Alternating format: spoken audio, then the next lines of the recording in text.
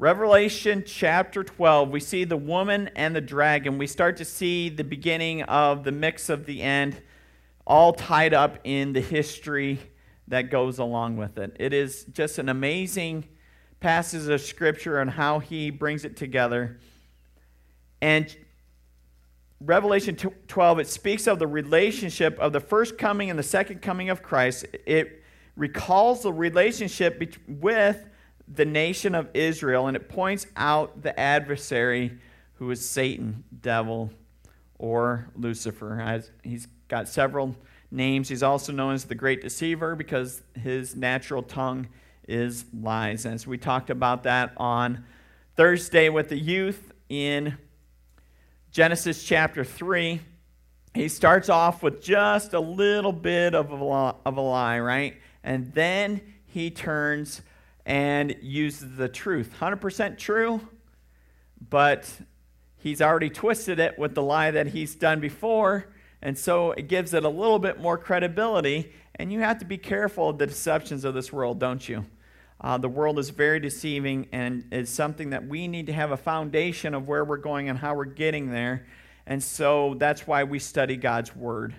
God's Word is our foundation, and it gives us the truth that we can stand on so that we might be able to fight our adversary, Satan, the devil, and our sin nature that's in us that is battling against God's righteousness.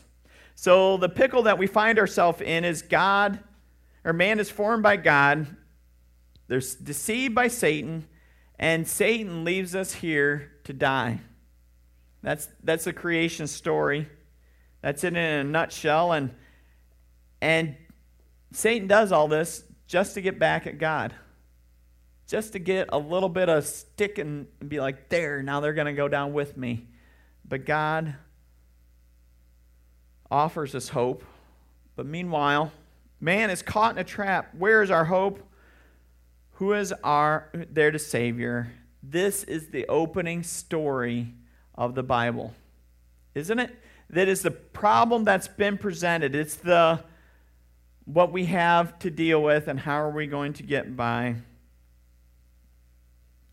But God steps in with a promise, and we see a review once again of that promise in Revelation chapter 12. It's the promise, it's the fullness, because it comes in both parts. We see the first coming of Christ in this passage of Scripture, and we also see the second coming of Christ that's promised us. And this brings us to our main point, which you'll see on your notes there. It says, we must remember that our God was faithful in the past, and He will follow through in the future. We must trust and obey His process in developing our character. You can see Christ, when He comes the first time, He points to the previous promises. Remember what I did with Moses. Remember what I did with King David. Remember what I did with Zechariah, the other prophets, the other kings of Israel and Judah. Remember what I did that for those. I'm about to do something just as wonderful with that. So John also reminds us of what he did wonderful the first time, and he is going to do it again in the second time, and we find that in Revelation chapter 12. Let's begin in verses 1 and 2. It says, "Then I witnessed in the heaven an event of great significance. I saw a woman clothed with the sun and with the moon beneath her feet, and the crowd of 12 stars on her head. She was pregnant, and she cried out because of her labor pains and the agony of giving birth." So our first point this morning is remember the path that we have walked. Remember the path that we have walked. Remember how God was faithful in those previous times and how He will continue to be faithful because that is His nature to be faithful. In verse 1, we find the correlation between Jesus Messiah and one of Joseph's dreams in Genesis chapter 37, verse 9. It says, "Soon Joseph had another dream, and again he told his brothers about it." So he's already had one dream. This is his second one. It says, "Listen, I've had another dream. The sun, the moon, and the 11 stars, they bowed low before me. And of course, he said that humble, and his brothers were so happy for him that they didn't try to kill him. They didn't send him off as oh, wait. That's exactly opposite. I think Joseph was a little bit arrogant in this dream. I don't think that's what we're seeing with Christ so much. Christ is coming to fulfill this dream and things. But we see ultimately that the Messiah is coming out of Israel. We know the Messiah came out of Israel because Jesus, when he said it, he did it and he fulfilled it, right? And we can look and we can study God's word and all the promises that come to encompass the Messiah, they're fulfilled in Jesus Christ. If you look at it, you can see the fulfillment of those promises coming and being fulfilled in Jesus Christ, and that is something. It is astronomical how hard it would be to do, and Jesus does it. Okay? So we see that this woman is pregnant and cries out in agony, which can be correlated back to Genesis chapter 3 when God says that there'll be birth pains. Not only is there going to be birth pains in childbirth, but it looks to me as there's going to be birth pains in the salvation of the world. And so Israel's going to have a hard time trying to produce this Messiah because Satan knows if he can destroy Israel, he doesn't have to worry about the Messiah coming back. Guess what? If he can destroy Israel today, he doesn't have to worry about the second coming of the Messiah coming back either. Israel is a major player in the end times. It always has been, always will be, and that's how God designed it. So guess what? That's how it's going to be. And if you have a hard time with that, you're going to have to take it up with God Almighty, not me, because that's what God's Word says. And even today, even in our own nation in New York City, I saw videos today, very anti-Semitic videos, which means anti-Jewish, anti-Israel videos. And it's very troubling.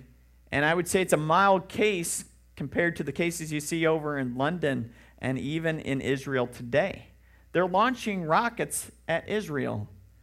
And Israel is fighting back with retaliation. But all we hear about is, well, Israel's shooting rockets again. That's not quite how it worked out there, bud. Let's report the whole truth. You know, too bad the media can't go under that oath. Do you swear to tell the truth, the whole truth? So help me God? Because the news would look a little different than what it is today. Now, I'm not saying that neither sides really should be shooting rockets at each other, right? We should be able to work this out. But guess what? It is in the Bible that there's always going to be angst between these two people. The Palestinians, by the way, we call them Palestinians today. You know what we used to call them back in the Old Testament? Philistines. What? It's true. That they descended from the Philistines. Did we ever have good relationships? Did the Israelites ever have good relationship with the Philistines? No. Matter of fact, you know that Goliath was a Philistine. That's right. And so as you look at the history, this is something that's been going on for thousands of years. Am I going to be able to answer the question on how to save and fix this problem? The only answer I have for you is Jesus Christ, which both of those people groups, for the most part, have rejected. Okay? Now, am I saying that there are no Christians in Israel or in the Gaza Strip? No, I am not saying that, because there are Christians there. If you go to Bethlehem particularly, you will find a lot of Christians in Bethlehem, even today. They have discovered the answer. There is hope for Israel. But the hope is found in Jesus Christ when he reveals himself to us. So we also have the first coming and the second coming. This cry out in agony, it relates to Eve in the childbearing due to sin. And I feel even stronger of that, showing how Israel is the bride of Christ. This also points to Israel being the bride of Christ. The church is somewhat under this umbrella, but it's primarily first Israel. I will say that. I agree with that. I don't believe Israel's ever been displaced as the bride of Christ. I think that we've gotten to come along and join her in that, and maybe as a lesser role. Because Israelites, Jewish people, will always be honored in God's sight before the Gentile. It's biblical. It's in there.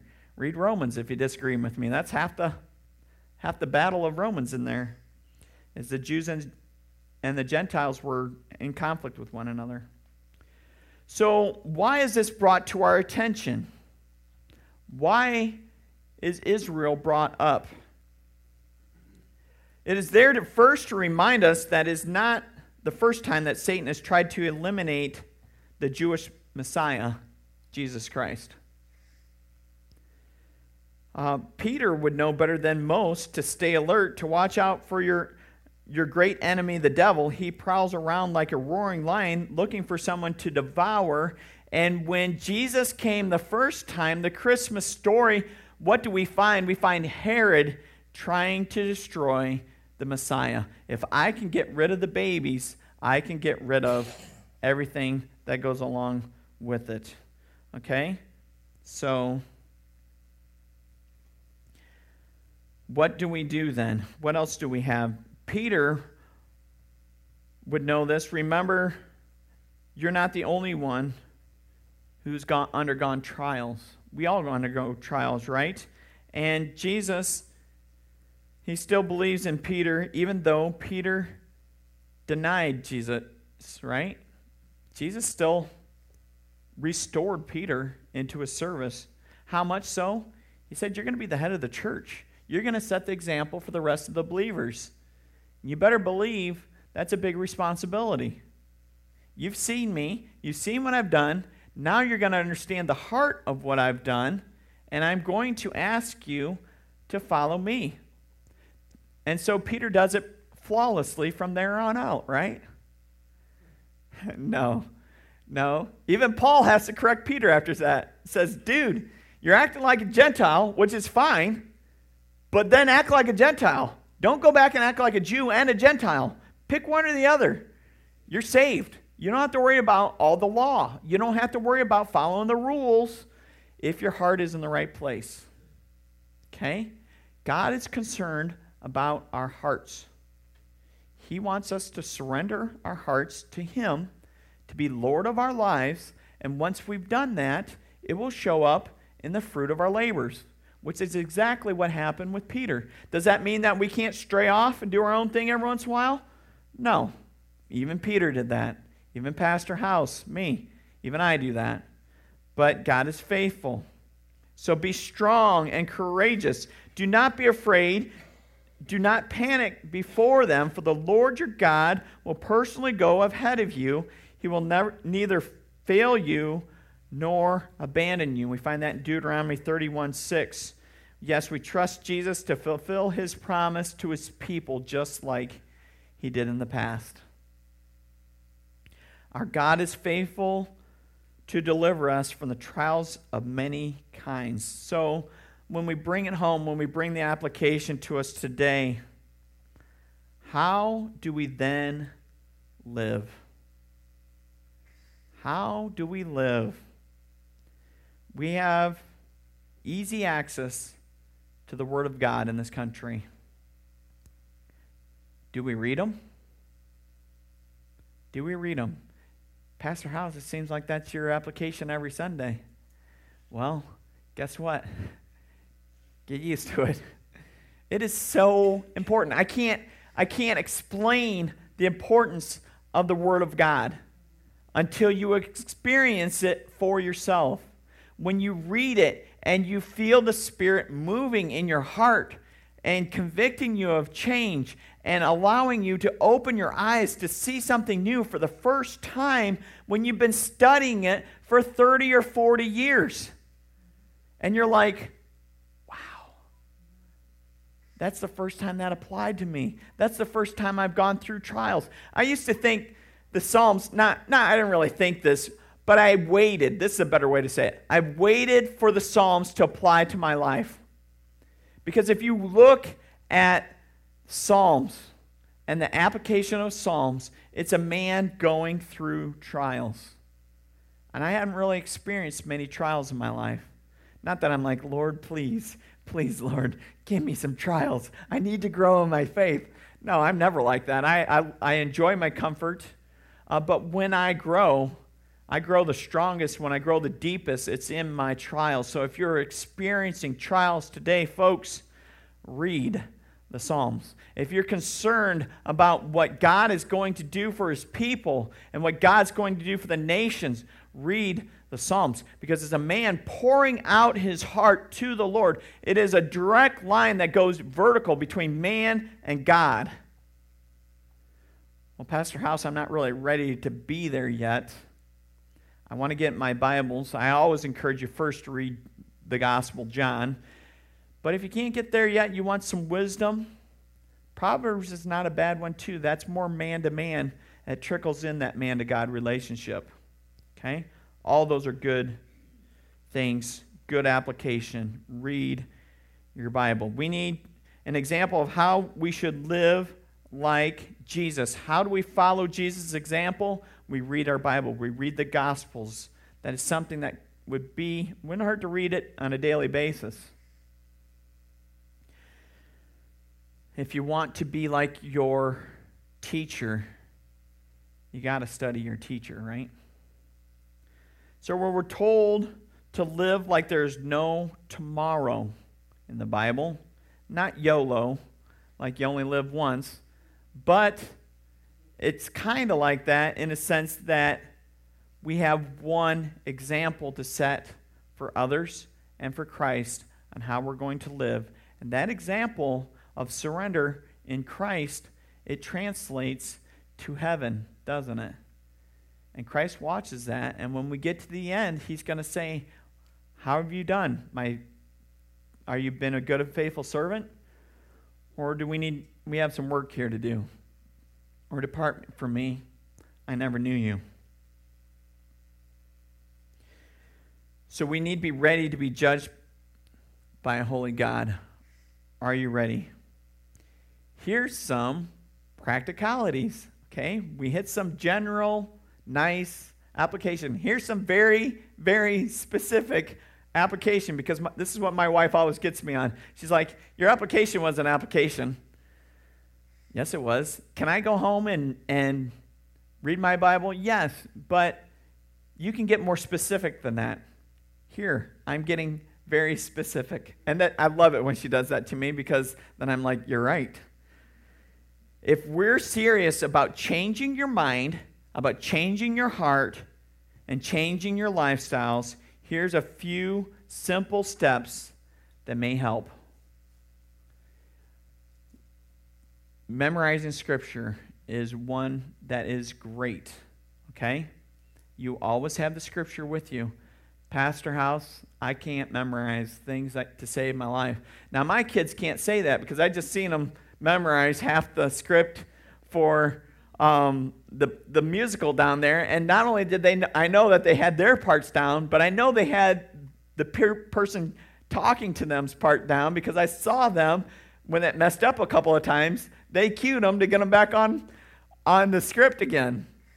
So they aren't really without excuse. Maybe they just need to be challenged and rewarded possibly for doing that. So that's something you can do with your kids. But Pastor, I'm not good with this. Then you know what you need to do? You need to invest in some 3x5 cards. 3x5 cards fit right inside your wallet. You can slide them right inside there, and they hold. Or you can make a laminated copy, or you can there's a lot of things you can do with them, right? But you write down some verses that are meaningful to you. You can put it on your screensaver of your phone. Right now I have my baseball team on my phone, but I put Scripture right there, so when I look at it, it's right there. That's easy copy and paste from the Bible app, right? Anybody can do that. And you look at that. One, it's convicting. I haven't worked on this hard enough. Two, it's convicting because I don't want to memorize this because now it's applicable to my life and I don't want to change, but I need to. And three is something there that is a constant reminder of God's presence, which is a comfort eventually. I promise you, God will use it as a comfort to you. Another thing you can do with those 3x5 cards is write out a simple prayer. Carry it with you. Pin it up in the bathroom. Start a Bible reading plan on your phone. We're almost halfway through the year, right? There's a good New Testament Bible reading plan that you could start now and have it done by the end of the year. It's perfect. It goes through all the Gospels, Revelation, the epistles, which is like the letters that are in there, written by several different people, mostly Paul. 13 of them were written by Paul. Okay? Pastor House, though, I need more. I need more. I know, that's what you're saying. I can see it in your faces out there. Read Romans 12. Put that application into practice. Romans 12 is almost 100% application. Do this, don't do that. Do this, follow like this, don't do this. Love like this. It's straight up practical application that it still applies to our lives today. Write those out and have those steps in your head walking through. Sometimes when I go to get applications like this, I just turn to Romans chapter 12 and just start writing them out. You know, pretty much Romans 12 through 16 has great application from the end there. Same with Ephesians 4 through 6. It's almost all application. Okay? They're written very similar. It's a word I created. Similar. But we must remember that our God was faithful in the past. He will follow through in the future. We must trust and obey His process in developing our character. Romans chapter 12, 3 through 6. It says, "And then I witnessed in heaven another significant event." Was it significant? Oh yeah, you better believe it. I saw a red dragon with 7 heads and 10 horns and 7 crowns on his head. His tail swept away 1/3 of the stars in the sky, and he threw them to the earth. And he stood in front of the woman as she was about to give birth, ready to devour her baby as soon as it was born. She gave birth to a son who was to rule all nations with an iron rod, and her child was snatched away from the dragon and was caught up to God, to his throne. And the woman fled in the wilderness, where God was prepared a place to care for her for 1,260 days. Remember God's plan for our lives. Remember God's plan for our lives.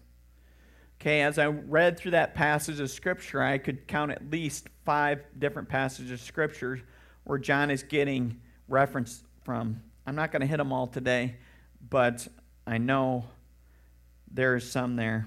So the prince of this world, we see a picture of Satan in verses 3 and 4, a large red dragon. This is described in Ezekiel. So like we'll go with 28 or 39. We talked about those a few weeks ago. Also, Isaiah 14 is another one that would go that we talked about a few weeks ago as well. And then it talks about Gog and Magog. That would be the Ezekiel 39. It talks about the dragon. And also there's a reference to the 1/3 of the stars falling out of the sky. So, well, stars in the Bible represent angels. Okay, so when 1/3 of the stars fell, Satan, not only did he turn away and turn his back on God, he pulled 1/3 of the angels, God's servants, with him. Did they have a choice in the matter? Yeah, they have free will. They had one choice. Why did they only have one choice? Because they were in the presence of God. They had a choice. They could see God. They could touch God. They could know He was God. And they had a choice once. Are you going to follow God? Or are you going to follow the great deceiver? And 1/3 of them chose to follow the great deceiver. Okay? So they had free will. They had it once. Once they did, they understand they need to surrender to God. Okay? They're a little bit different than people. So then we have the 7 heads with 10 horns and with 7 crowns on his head. That's a reference that's in Daniel as well, but you got to combine it a little bit to make it work, but it all works out to the same number of heads, horns, and crowns. And his tail swept away the third of the stars in the skies, and he threw them down to the earth. This is a picture of things that have happened in the past. Okay, this is something that's already happened. The red dragon, the Satan, the prince of this world, he will set up a false earthly kingdom. He will set up a false trinity. We see the first of 3 here introduced, the dragon. And then we have the beast. And we have the false prophet that will come here in the next few chapters, okay? So we have the dragon, the beast, and the false prophet. We have the Father, Son, Holy Spirit kind of thing, right? We have the same thing. He's trying to mimic God, though trying to deceive even some of the elect, if that were possible, is what it said. That's what Jesus says, okay, in Matthew 24. With the 7 heads, 10 horns, and 7 crowns on his head, that is 7 empires that have been established. False salvation through the worldly kingdom or government. That's one of the dangers of truly trusting the government, because God's word says we're not going to find salvation in a government until Jesus comes back. I guess I will probably always be small government kind of guy, because God's word brings up a lot of red flags about the governments, okay? Why? Because when we get comfortable, we want somebody else to do the work for us. We want somebody else to provide for our needs instead of working hard to earn our own wages. That's biblical, folks. God tells us to work hard to earn our own wages. And that's not what we're seeing lately. We're pretty comfortable with receiving our uncle's help, if you know what I mean. So, caution about that. The 10 horns equal 10 kings.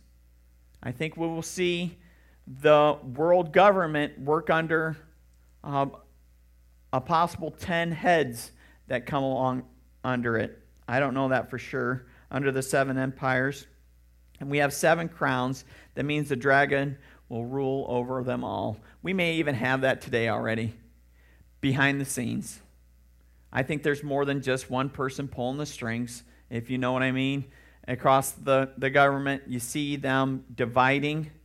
You see the media participating in that.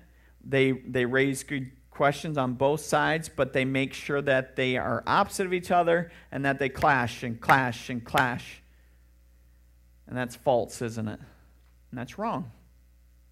That's why we need to listen to our neighbor, love our neighbor, serve our neighbor, and do what we can in this community to show our neighbor the love of Jesus. And it's happening. It is happening more than it ever has in the history of White Rose. It's happening right now. And that is a blessing, because it shows that we are walking together in the service of the Lord. Does that mean we never get arrogant in that? No, we're pretty good at it. Usually when you're on the upswing, it's easy to go, well, look at me, right? Who did that the best? King Saul. King Saul does that. He is a very humble guy to start off. He is a very scared guy. And that's what ultimately gets him. His fear is the downfall of Saul. Okay? We get a little bit of overconfidence in David, but we get a lot of overconfidence in his son Samuel. Not Samuel, sorry. That's a prophet. Solomon. Just seeing if you're paying attention, because I obviously wasn't. Oh boy. Solomon, yes. Solomon gets very arrogant, and he tries a bunch of things. Where does he get arrogant in? He gets arrogant in his wisdom. Well, what was the downfall of Eve? What did she desire? She desired the wisdom that Satan presented. I want to be like God. That's what happened to Satan too, obviously. He wanted to be worshipped like God was. And then, of course, we have the third of the stars falling. This is a reference to the angels that turn out to be demons now. And they choose to follow Satan instead of God. Some of them were cast right into the pit of hell. Some of them, most of them, were cast to the earth. Now we see a woman giving birth, a picture of the bride of Christ, which is Israel. Her child is the Messiah, which is we know as Jesus. And as Jesus is born onto this earth, Satan tries to swallow him up by destroying all the kids of the region, like 0 to 3 months. Takes out almost a whole generation of young men, just so King Herod won't have to worry about anything. But God protects Jesus, just like he protected them back with Moses and the reed. Some huge references there. We see it again here. Saves him. And verse 6 is the transition where Jesus comes back the second time. And it also kind of transitioned back to the first coming as I read and studied this even more. But you see this transition happening there. The 1,260 days refers to the 3.5 years in the tribulation. This is the second half of the final set of 70 that we talked about last week in the book of Daniel.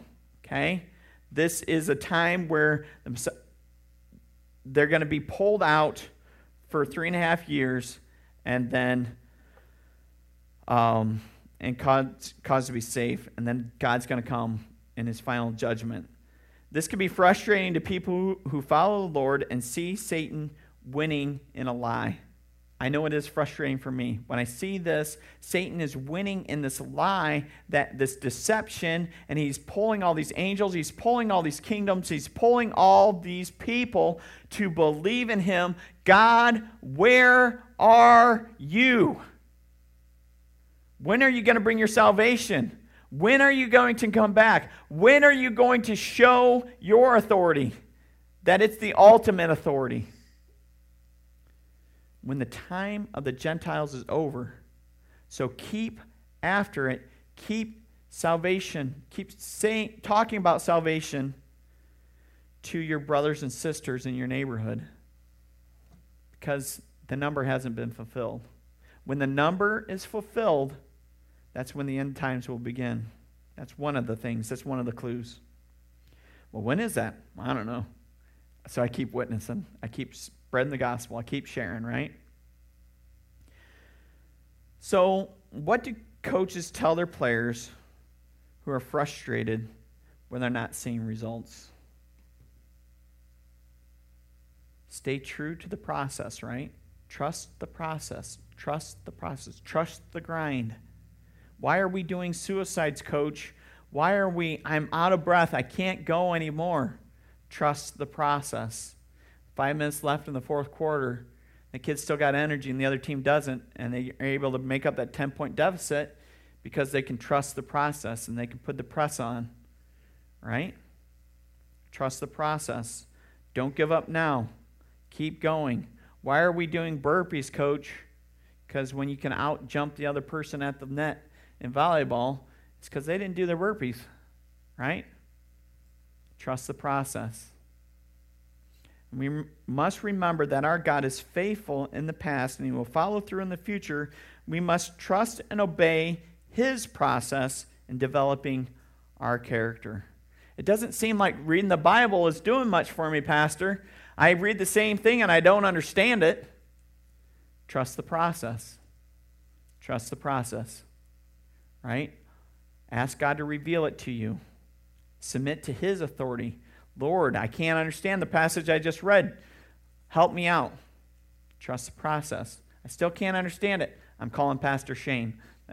That's what I'm here for. I'm calling one of the elders. Trust the process. Sometimes I'll say, I don't know that one either. I'm going to have to go trust the process, and I have to do deeper. That's right. That's because we work together, right? as we rub together and say, what do you think about this? Well, I think this, and I think this, and we might not agree, but as we work the process together, when it comes out, we have a final product that is deeper into God's Word, deeper into the concentration of His Holy Spirit and the Scriptures on our heart, and we can haver with one another, and we see it work out into something beautiful. It's like a worn-out leather glove when you're gardening with, right? It's worn out because it's used, right? That's how our faith needs to look. It needs to be worn in. Oh, yeah, that's a worn-in Christian there. You can see his patience just glowing right out of that person. Have you ever seen that person before? I have. I mean, like, I can tell that person's a Christian right now because just how they react to that situation that they were just thrown into. Let's continue on. Revelation chapter 12, 7 through 12. It says, Then there was a war in heaven. Michael and his angels fought against the dragon and his angels, and the dragon lost the battle, and he and his angels were forced out of heaven. This great dragon, the ancient serpent, called the devil, or Satan, the one deceiving the whole world, was thrown down to the earth with all his angels. And then I heard a loud voice shouting across the heaven, It has come at last, salvation and power, and the kingdom of our God, and the authority of his Christ. For the accuser of his brothers and sisters has been thrown down to earth, the one who accuses them before our God day and night. And they have defeated him by the blood of the Lamb and by their testimony. That's why we sang that song this morning. And they did not love their lives so much that they were not afraid to die. Therefore, rejoice, O heavens, and you who live in the heavens, rejoice. But terror will come on the earth and the sea, for the devil has come down to you in great anger, knowing that he has little time. Folks, the battle belongs to the Lord, doesn't it? If God is not on our side, we've already lost. But if God is on our side, who can be against us? Look here, Satan is working out of defeat. He knows he's lost. God knows he's lost. He's already lost the war. In the grand scheme of things, it is over. When Jesus died and rose again, Satan lost. What's he still doing here? So what's he still doing here? He's here to see if he can drag anybody down with him, right? So don't let him win the little battles, the battles of the mind, the battles of the heart. Change your lifestyle to reflect Christ and know that Christ will honor that in the last days. So where does our salvation come from?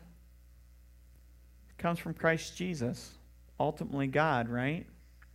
God allows Jesus to be our Savior. Jesus fulfills that role.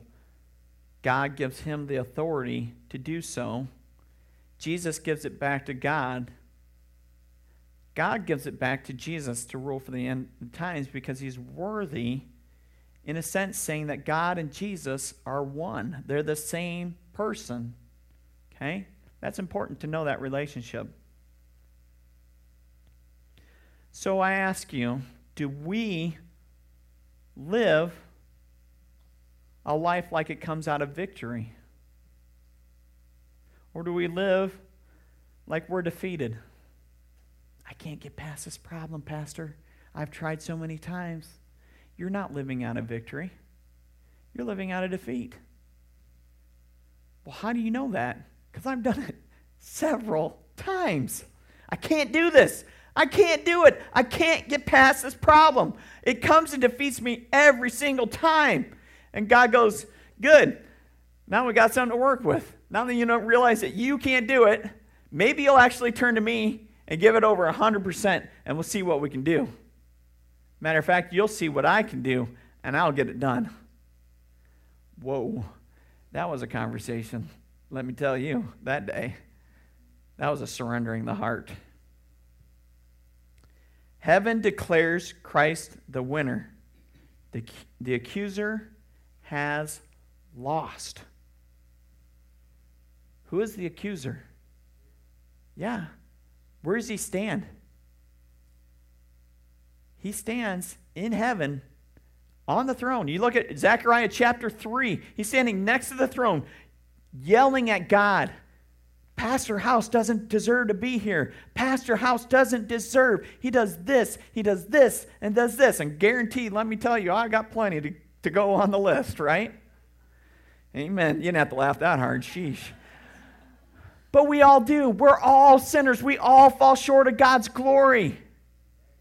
But who do we have on the other side? Christ Jesus is saying, no, I paid the price for that. Yes, Shane has done all these things. Yes, Shane's heart can be very wicked, but my grace is sufficient. It's like an ocean, right?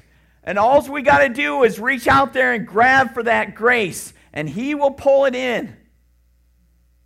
Does it mean that we get to sin all the more? No. No. It means we get to come above the sin because we live in victory. Victory in Jesus, my Savior, for today, forever. It's a principle that goes into words. It's amazing. It's a great song. We'll have to sing it maybe next week. Right? That's one of those 3/4 songs, so I'll do my best. Those are hard for me. So, too many times do we fall prey to the accuser. And I ask you this way, is your faith developing out of a place of victory? Too many times we go to church, we live our lives, we go to work, we raise our family under our own strength. And we walk away defeated, empty, and tired. I can't do it. I can't live life this way anymore. And God's like, I know, you can't. This is great. What, you're saying God's rejoicing because we are being defeated? Well, maybe a little bit. Because he knows under his strength, under his power, we will never be defeated. We will always have that peace that passes understanding. We will always be able to rejoice with our God and Savior through those sufferings, through those trials. And we know in the outcome that Christ wins. We have a partner in our daily load that we bear. He is grabbing our yoke and he's holding us up sometimes and walking alongside us. We have a hope for the healing. We know our final destination is with God who loves us. Why would we surrender to God? Because he loves us. Is there any other reason? God is love. Amen? So if we want to get to the end of our life, and we're going to spend eternity with a God who is all our life, told us, don't do this, don't do that, don't do this, don't do that. Don't we do this because when we get on the other side, he's going to reveal why? He's going to say, I even see it today. If I avoid sexual temptation, if I avoid telling lies, if I avoid being a thief, I see how it goes well with me. I see my integrity building up across that path. And as it builds up, I don't really need to do any of those things anymore, right? I've kind of come above that. I already see the reward happening in my life now. How much greater is it going to be in heaven? You remember that time when you were about ready to go here? I was so proud of you, Shane, when you didn't do that. I hope we get to say that more often than not as we continue to walk with him. We have a partner in our daily load that we bear.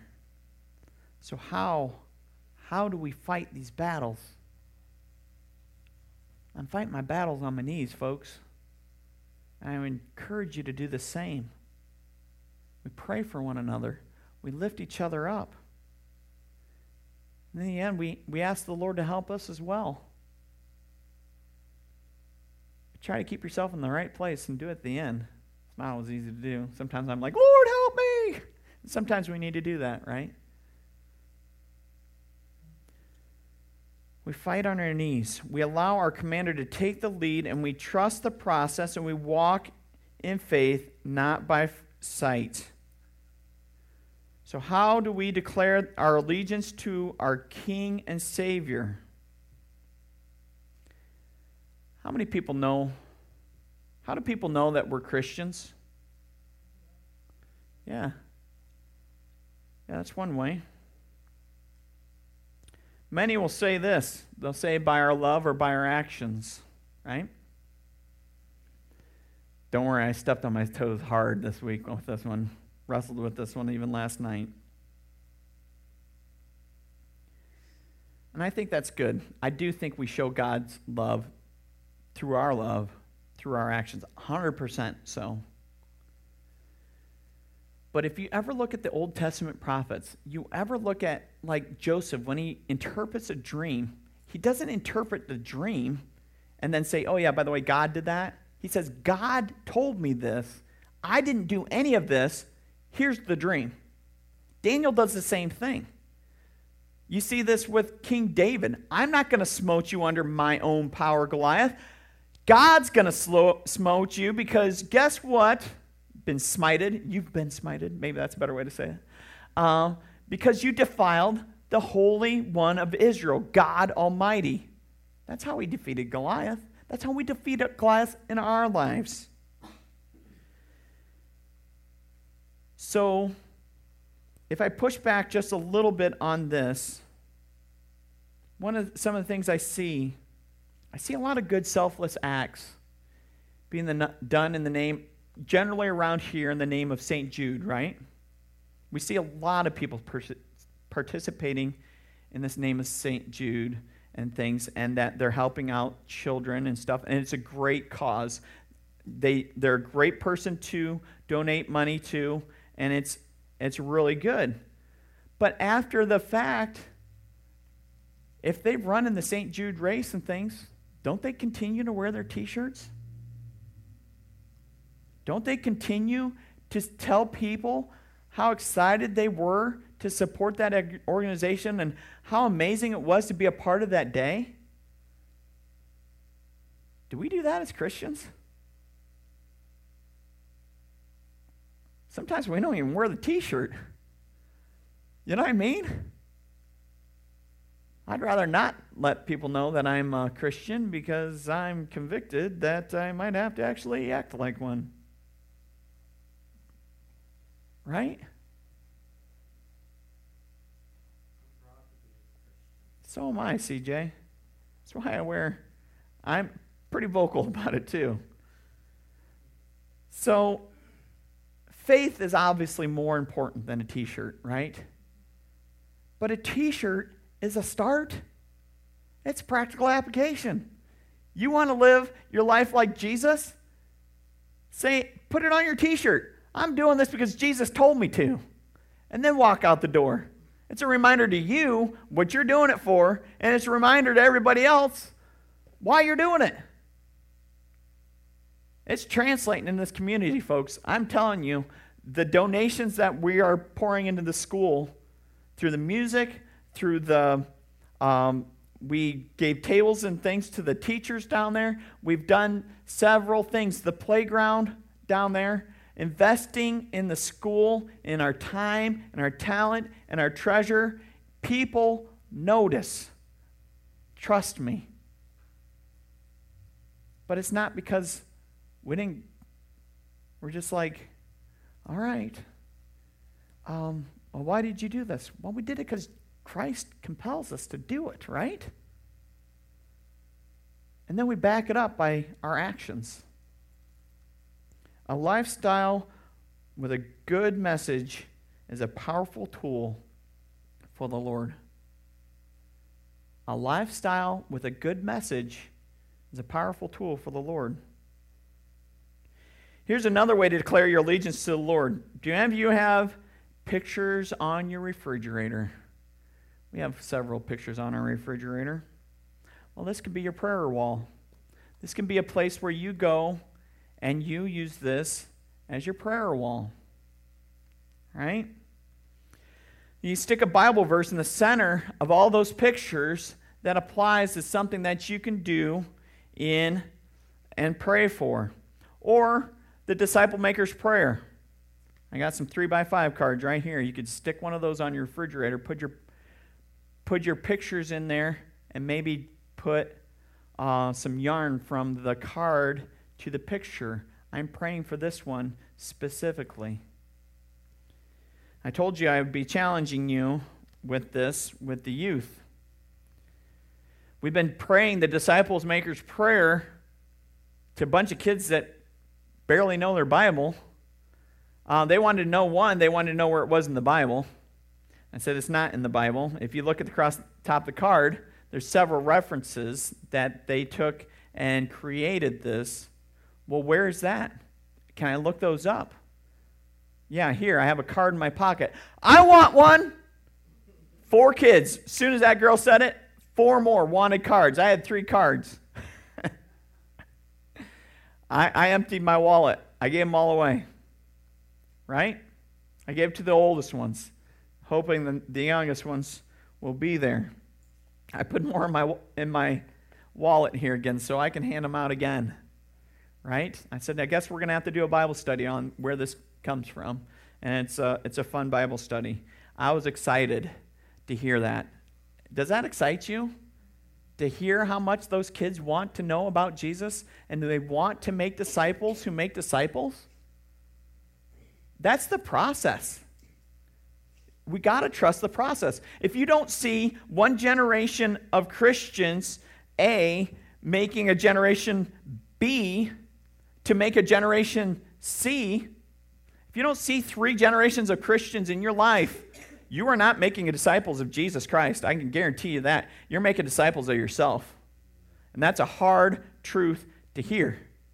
Because if the buck stops with you, you just made yourself. Because God will not honor that. He will only honor when His true word is taught. And He will honor that to 3, 4 generations. We'll see this on, He says in the sower of the seeds, to 50, 80, to 100 times the harvest, right? Let me finish up. I'm going long. I only got one more point left. But we got to remember, it's simple but effective, right? Simple but effective. We must remember that our God was faithful in the past. He will follow up through the future, and we must trust and obey His process in developing our character. Finally, let's read the last part of Revelation chapter 12. I apologize for the length this morning, but I'm convicted by the Holy Spirit. It had to be said today. When the dragon realized he had been thrown down to the earth, he pursued the woman who had been given birth to the male child, but she was given 2 wings like those of the great eagle so she could fly away into the place prepared for her in the wilderness. There she would be cared for and protected for the dragon for a times and a half a time, which equals 3.5 years. And then the dragon tried to drown the woman with the flood of water that flooded from his mouth, but the earth helped her by opening its mouth and swallowing the river that gushed out of the mouth of the dragon. And the dragon was angry at the woman and declared war against the rest of her children and all who kept God's commands and maintaining their testimony for Jesus Christ. And the dragon took his stand on the shore beside the sea. So check that out. The end of 17, it says, all who kept God's commands and maintained their testimony for Jesus. That's us. Okay? The woman that declared war against the rest of her children. The rest of her children is Israel and those who kept God's commands. That's everybody else. Remember the hope we have with Christ for our future. If we only knew who the woman was in this story. Well, we've discovered today that the woman is Israel. Well, if we only knew, we'd pay special attention to her, right? Well, you better. Israel is in the news right now, all the time. Pay attention. You know, if we only knew, we'd help keep harm and evil away from her. Well, there's opportunities to do that as well. The woman in the story is Israel. God is still watching over his people. He's still protecting them from Satan. Satan knows if he destroys Israel physically or spiritually, he will delay Christ in the second coming. Satan has already been defeated. He challenged God and Satan lost. He is doomed to be defeated. He wants to take as many of the people of this world as he can. He is a liar by nature. Deceit is his game, and he plays it well. What can we do to prepare for the trials of this world? Look at 2 Timothy chapter 3, verses 16 and 17. It says, all Scripture is God-inspired by God and is useful for teaching us what is true, to make us realize what is wrong with our lives, and it corrects us when we are wrong and teaches us to do what is right. God uses it to prepare and equip his people to do every good work. That's why White Rose will always be focused on God's Word every Sunday. Every Sunday we will read the Scripture, and if we don't, that better come with a warning. And the only one I can think of is possibly, maybe, a VBS story, but we're even going to talk about Jesus that day, and we're going to talk about how he saved the world. So it better be every Sunday. God's Word is that important. Know and study God's Word, because it says in John 8:32, then we shall know the truth, and the truth shall set us free. And when we hang on to the truth, we hang on to the Word that has been given to us. We hang on to it because in Hebrews 2:1 it says, we must listen very carefully to the truth that we have heard, that we might not drift away from it. Folks, the church today in America has drifted away from the truth of God's Word. And we will not do that at White Rose Fellowship Church. We will stand strong on the foundation that he has given us and taken it for literal value of what he has given us. Now, sometimes there's figurative speak in there like we see in Revelation. This means this means that. That's not what I mean. I mean, when God says something's wrong, it's wrong. And when he says to do something that is right, we do that. We strive for holiness. We walk away from the evil things, and we turn our eyes to the Lord, to his Word, and to the fruit of the Spirit that's on the vine. Why? Why is it important to write verses on refrigerators? Or why is it important that we pray to Jesus?